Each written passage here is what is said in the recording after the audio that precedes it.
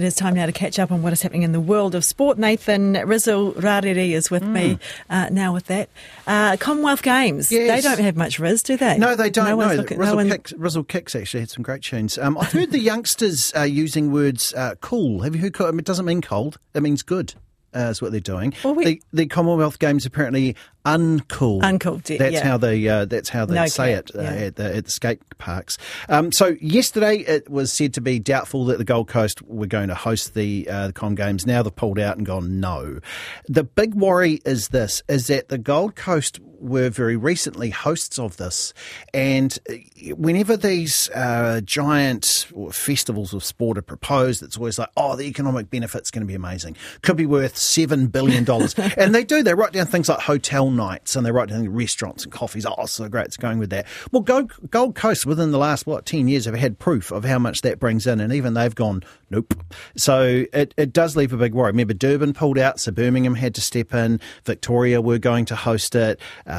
Gold Coast have pulled out. They even had Gina Reinhardt, Australia's richest woman, who she was keen on it, wouldn't back it herself, but she said, well, this is good. And they were even going to try and split it between the Gold Coast and Perth. So it's still left out there. The Commonwealth Games people, the Commonwealth Games Federation, are trying to get these up and running, but perhaps if Birmingham doesn't swoop in and save it again. Well, so we literally could have no Commonwealth Games? Well, absolutely, because there's nowhere to host it at the moment. Like, no one wants to, and that's got to be hugely worrying for our Commonwealth Games athletes. Okay, no worries though for the NBA. They've got a new tournament this week. Yeah, so this is a new shiny thing. So the NBA season is 82 games long, and what happens is in the middle there, it's just too long, and players do things like, well, they're resting, they don't really care so much. You'll see the fans get quite indifferent because you can check out for 2 months and then check back in again and go, right, so what's happening? And so what happened is they introduced this really cool idea. They stole it from their WNBA, the Women's NBA,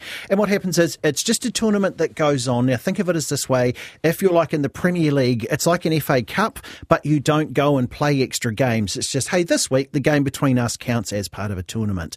And the idea was to make it a bit more interesting, to make games that don't normally matter, and that has been happening a lot. There's a prize of $1 million on the line. There are 8 teams that have made it through to the final, and this is what's really exciting for them. Normally in the NBA playoffs, it's a best of 7 series to see who wins. This one, it's only a one-off, and they couldn't have been any luckier with who they've got. So they've got some big star teams.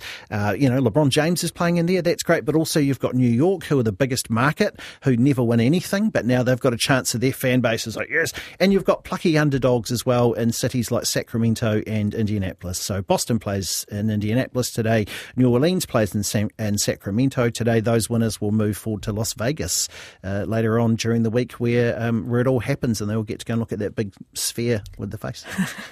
Great. Thank you very much for that, Nathan. That was Nathan Rarere with our Sports Chat.